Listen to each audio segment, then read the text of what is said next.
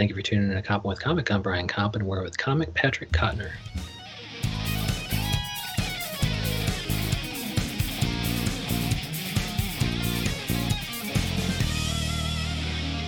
Patrick Kottner, how the hell are you?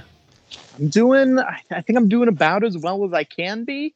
Yeah. I feel like that's the only appropriate answer nowadays. Dude, that's about as good as I expect, and so it's good that you're at least at that level, man. You're doing about average or above average. Yeah, about average. I think that's probably the best way to put it. And like during the quarantine, you've been staying busy with the George Lucas talk show, and but the way I found that was by going to Patrick Kottner on Twitter, but also Instagram. You're Kottner, Cotnoir, and I love your picture on that. You were half. Oh yeah. Shaved head, shaved beard, and then the other half is full hair and full beard. What are you at right now? What's your hair game right now? Right now, I am full beard, bigger than I've ever had it, and shaved head. Yeah, because you're probably a young motherfucker to a point where you can grow that shit out pretty quickly. But are you finding that is slow going or no? It's a little more slow going than I thought it would be. Here's the thing: I've never grown it out as far as it's been because I'm always like, oh, I'm working. I've got to keep it presentable. I've got to look like a regular human being. And now I'm like, who cares? Whatever. It doesn't matter. But it's I mean, so you got the long beard, but I mean, like growing out the hair on top, it must be slower than you like. For sure. But I actually like it short during this because I'm not sweaty. Like, it's getting to be hot here, and I'm like, I'd rather keep that shaved. But I've sort of been experimenting, changing it up every few weeks and seeing where we go with it. That picture specifically, when I'm fully shaved, was from, I think it was 6 days into quarantine when I was like, you know what, we're going to be here a while. Let's just do this. Let's go for it. That's cool. I love to see that shit. It's like I would like to do something right now, but I'm about ready to start new jobs on site. For sure. And it's like I can't be as fucking, I'm a lawyer, so I can't be as punk rock as I'd like to be. Yeah. So tell me about George Lucas Talk Show, because you've been doing this forever, and you got hundreds and hundreds and hundreds of subscribers for YouTube, and that's pretty difficult to do on YouTube. But you've been going for years, and you have top flight guests, and I guess you have a comic who is kind of acting as George Lucas. Yeah. And you have another comic who's the guy from The Tick, but then you have big names like John Hamm, etc. How the fuck did you come up with this? Like, what was the concept behind making impersonating George Lucas and giving him a talk show?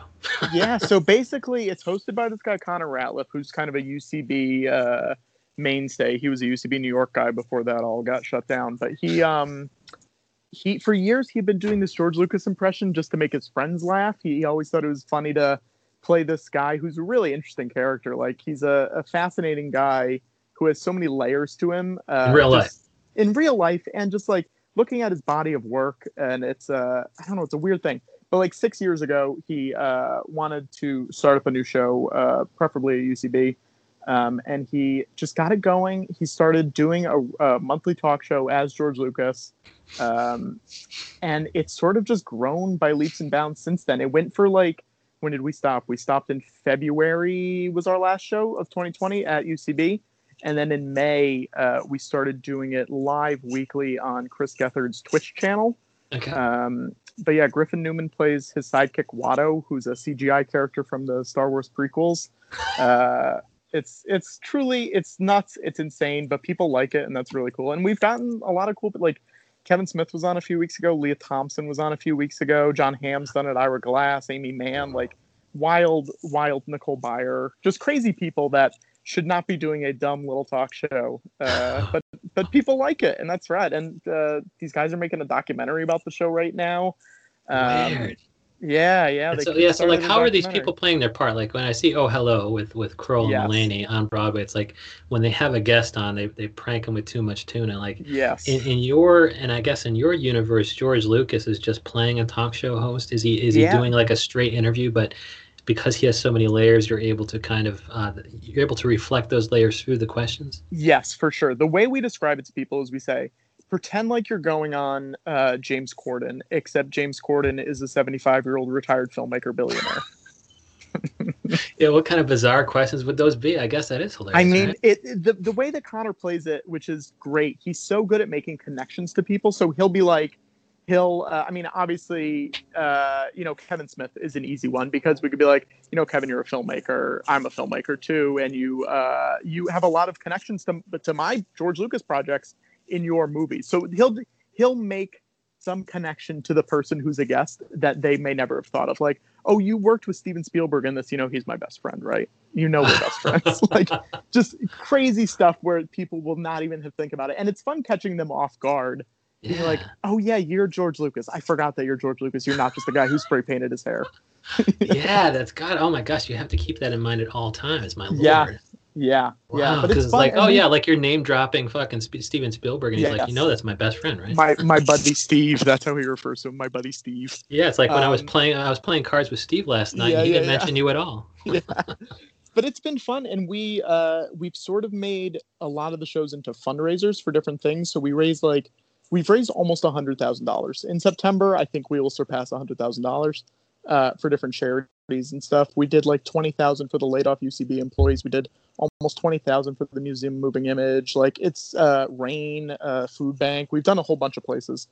But is that kind of how you're getting some of these guests, though? I mean, some of these guests are pretty good gets, right? Sometimes, but a lot of them, we either know somebody, or it's a cold ask, or it's just like someone knows someone, and it just gets to them. But I mean, we're lucky in a way, because my main thing is booking guests and producing stuff. So I'm lucky in a way that I've worked with a bunch of people. At this point, I did AskCat over at UCB for like 6 years. I did the Chris Gethard show for like 3 or 4 years on cable, and then public access before that. And you build up this network of people. And once they do one fun show with you, they're like, okay, I guess I trust you. I trust you. They trust Patrick Cotner. That's all I can ask. It's like, yeah, but did you know you're signing up for being interviewed by a fucking septuagenarian or whatever, Rich? Yes. And that's so cool, because like I guess my initial thought was, okay, I'm just going to be interviewed by a filmmaker. But like you said, he's a rich 7-year, been rich for forever. Yes. Lived in his own rich bubble forever. And he's 70 something, so he's got to be kind of not politically correct, right? Yeah, there's a little bit of that. We let Griffin, who plays Watto, if you don't remember in the prequels, is sort of who doesn't remember? Yes, the nicest way to put it is anti-Semitic stereotype of a slave dealer. He's the man who owns Anakin Skywalker when he's a kid, and he's the one that we let be a little off color. We're like, you can be this because you're already such a caricature of something that you going off crazy is more fine than Connor, who's playing a real person. We try to keep Connor fairly nice and fairly in check. Because if you're playing a real person, it gets a little dicey if you're trying to make them into an asshole when they're not necessarily, Yeah, you're kind of doing it without express permission, right? Yeah, absolutely. And so you want to stay on the right side of that, because he could shut it down in about 5 seconds. Yeah, and we've been going for 6 years at this point, and I'm almost 100% sure he knows that it exists, because we've had enough people from his bubble, and we know enough people in that world that I think it has gotten back to him at this point. And he hasn't done anything about it, which is rad as hell. That's cool. So, yeah. And so, you're so, I mean, you've been doing this for so long, and it's even the Chris Gethard show that's been going on recently with some of my former guests have been on it, and I thought I saw something like Chris Gethard was stopping comedy. Was that just a joke? Like on his Instagram, he said like soon stopping comedy. I think this is before the pandemic. I don't know what any of that was about. Okay. I saw that and I was like, no, he's not. So I didn't pay attention to it. Yeah, and what is the Chris Gethard show now? Because it's like my former guests have been on there, and I think one of them played Ariana Grande, and it's just what is it now, and what role have you played? Well, the Chris Gethard show proper does not exist anymore. It was on public access, and then it was on Fusion for 2 years, and then it was on True TV for like 2-ish years. And that stopped in 2018, I guess, mid 2018.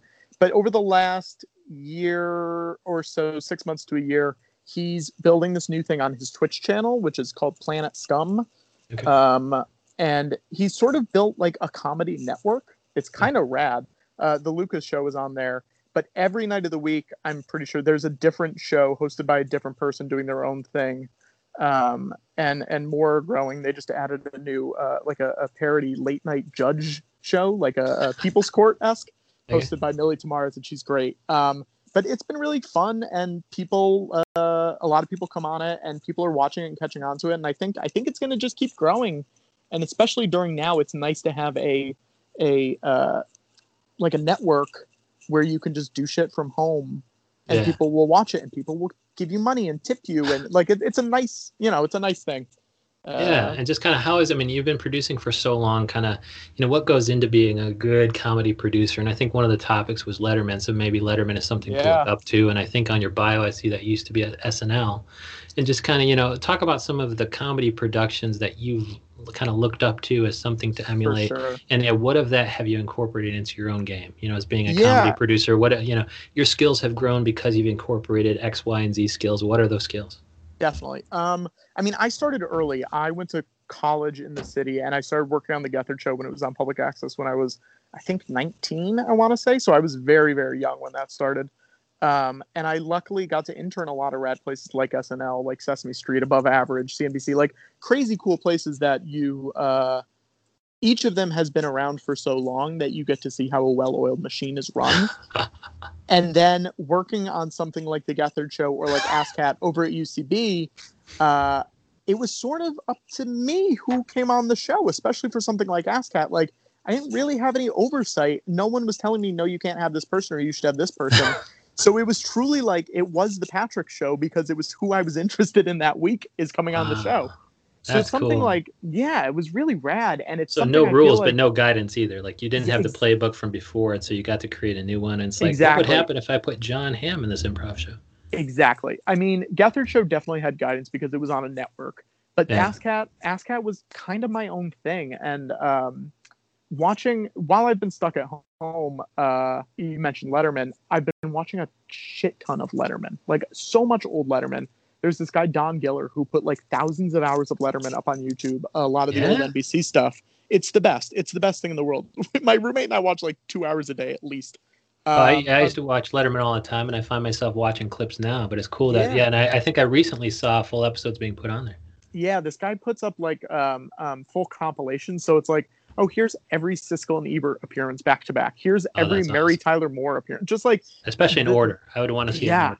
Yeah. It's wild and it's fun seeing his show grow, but it's also sad being like, oh, so many of these people die and you're just watching them get older as like you will go through it.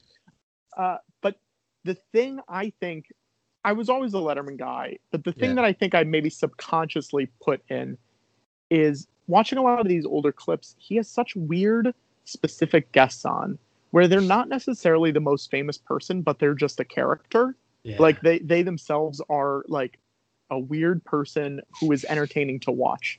Yeah, and I think fat bald white guy or Rupert G or exactly. Yeah, there's so many guys. And I think when I was booking ASCAT, one of my things that I would say was like, I don't necessarily want the most famous person, even though sometimes we would get very famous people and they'd be great. They're not always the most interesting. Yeah. And the people that I want, I'm like, oh, I follow you on Twitter and I just know you're weird and you have a little bit of a following.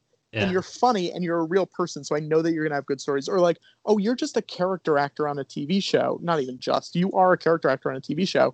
And you've just worked for 20 years. Like, you must have stories. I know you do. So come do this show and come tell your stories. And I think that has been a very important thing for me is like, don't necessarily look for the star power. Look for the person who's going to make it the best show. Or the show it down. Like they couldn't traffic in certain stories anyway if they're too famous. Exactly. Like when I was doing ASCAT, we had like Mark Hamill did it and Alan Alda did it and Kevin Bacon. So there's like these very famous people who still told good stories, but they're not going to tell the story about like someone else. I'm not going to name names because this is a little salacious story, but like picking up strippers and hookers in Vegas at a bachelor party. You know what I mean? Like, you're not going to get that story from these very famous people because if it gets out, it's weird and it's uncomfortable. Right. But if you book someone else who necessarily is not an A-lister, you'll get the more juicy details, I think. And that's kind of been the case for a while. And I think we're also pulling that for Lucas, where it's like, we are getting very famous people, but we're also getting people where we're like, this is going to be a good show no matter what. Yeah. And is there kind of a different input when it comes to knowing that these guests are going to be remote that kind of influences your recruiting of them? Well, like it's going to be in a normal shit, a beautiful background in their beautiful fucking house. But if it's a character, it might be a more interesting background. Yeah, that's true. I haven't even thought of that. I mean, it's been great because Lucas for so long was in New York. We would do occasional shows in LA and occasional shows at like Sketchfest or Comic-Con or something.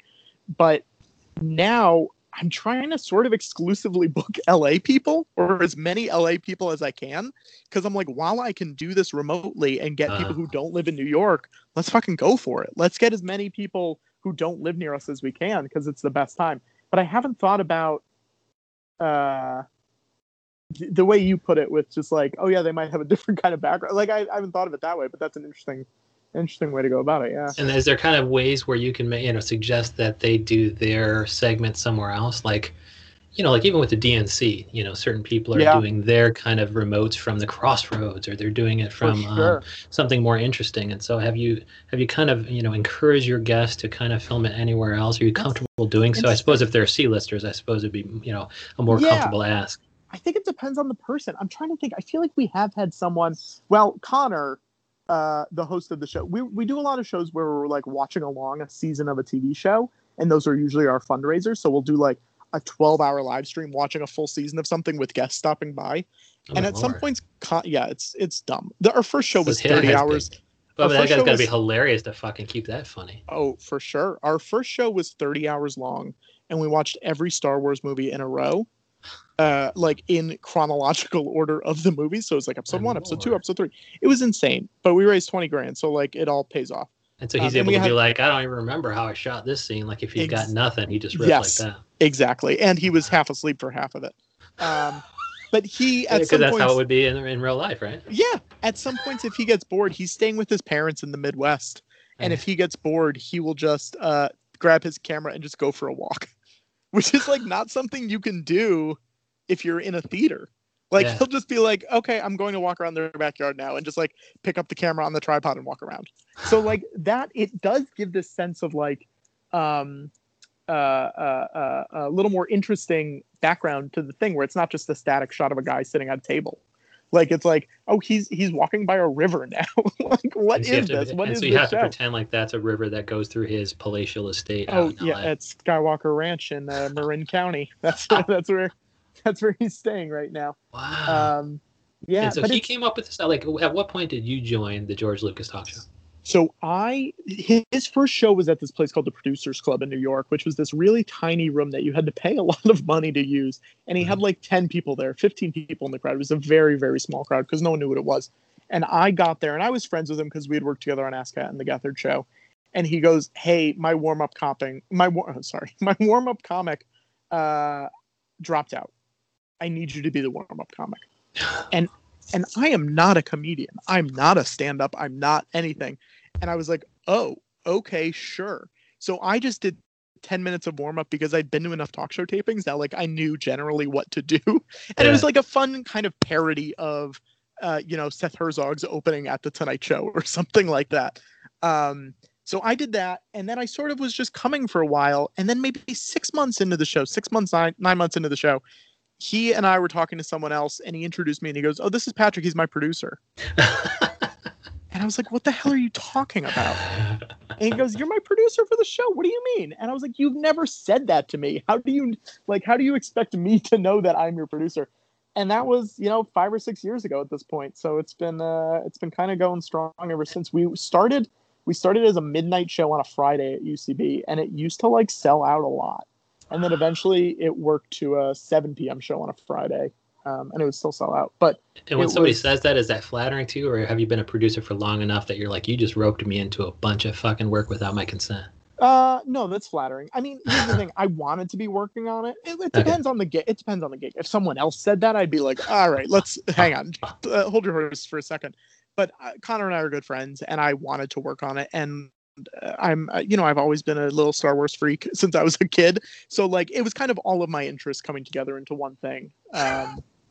So it worked out for me. But I don't know. It's been a fun ride, and I hope we get to keep doing it for however long we want to. As long as it's fun, we'll keep doing it. And is it ever gonna get old? Like, meaning, are either you or Connor going to get fucking sick of George Lucas? Well, here's the thing. I mean, it's been 6 years and we're not sick of it yet. So, like... Because that's just one of the things he does. I look on his channel, he looks like he also does the KFC guy, and he does a bunch of other stuff. Yeah. He does a ton of stuff. He's a busy guy, and he likes having a lot of projects. He's got a great podcast right now called Dead Eyes that I think people should check out. It's about him getting fired by Tom Hanks from Band of Brothers. It's that's thing. That guy. Yeah, I've seen that before. That's fucking hilarious. Yeah. But dude, watch out! Don't be too complimentary, man. He'll kind of be like, hey, guess what? This is my producer. Yeah, this Patrick Connor guy is my producer for Deadeye. I've already made it clear that I have a day job and I already do multiple things for him, and I can't keep on taking new things. Yeah. But yeah, I mean, it's been fun, and it hasn't gotten old yet, and I think he will get sick of it before I get sick of it, and I think it'll be a while before he gets sick of it. Good. Yeah, you can't get sick of people laughing their ass off. No, and people like it, so who cares? Dude, that's so fucking cool. So I can't wait to see it. And when do these things typically drop? They're typically on YouTube, but do you also clip them at Patrick Cotner on Instagram or no? Or you also have your own channel there? Yeah. I will. They're Sunday nights at 8 p.m. Every Sunday. They're live. And then they go on YouTube usually the next Tuesday or so. And I'll put clips up on YouTube or on Twitter or on wherever. But yeah, you can watch. We figured it out. We've done 127 hours since May. So people can go check it out and watch whatever you want. I'm sure you will find something that you like. Yeah, looking at some of these videos, I see Chris Gethard is on one of them. Yeah, he comes on a lot. He's sort of the boss since we're on his channel. He's sort of our he's our head of programming. Are you I mean so you're saying Chris Gethard you're on his channel with respect to what? Like Twitch? We're on his Twitch channel, yeah. So his with George Lucas Talk Show. Yeah. We are their Sunday night show. Yeah. So if you want to tune into his channel on Sunday nights, you would see us. That's so fucking cool, man. Patrick Cotner, you're just a badass motherfucker. You've been producing comedy since I was born, I think. I think that's probably true. Yeah, which is crazy because I think you're probably older than me. Yeah. So if I'm 40, you must be 60, and you won't be able to grow that hair back that you shaved off for your thing. Well, what a mistake. Well, Patrick Cotner, it's been so good getting to know you because you just are a stud, and I'm just, now that I'm in your network, it's going to be like, let's call up that Brian Coppin guy. What can he do? He can interview people, I guess. Straight to the top, straight to the stars. Here we go. I love that so much. Patrick Cotner, thank you so much. Thanks, dude. Have a good one.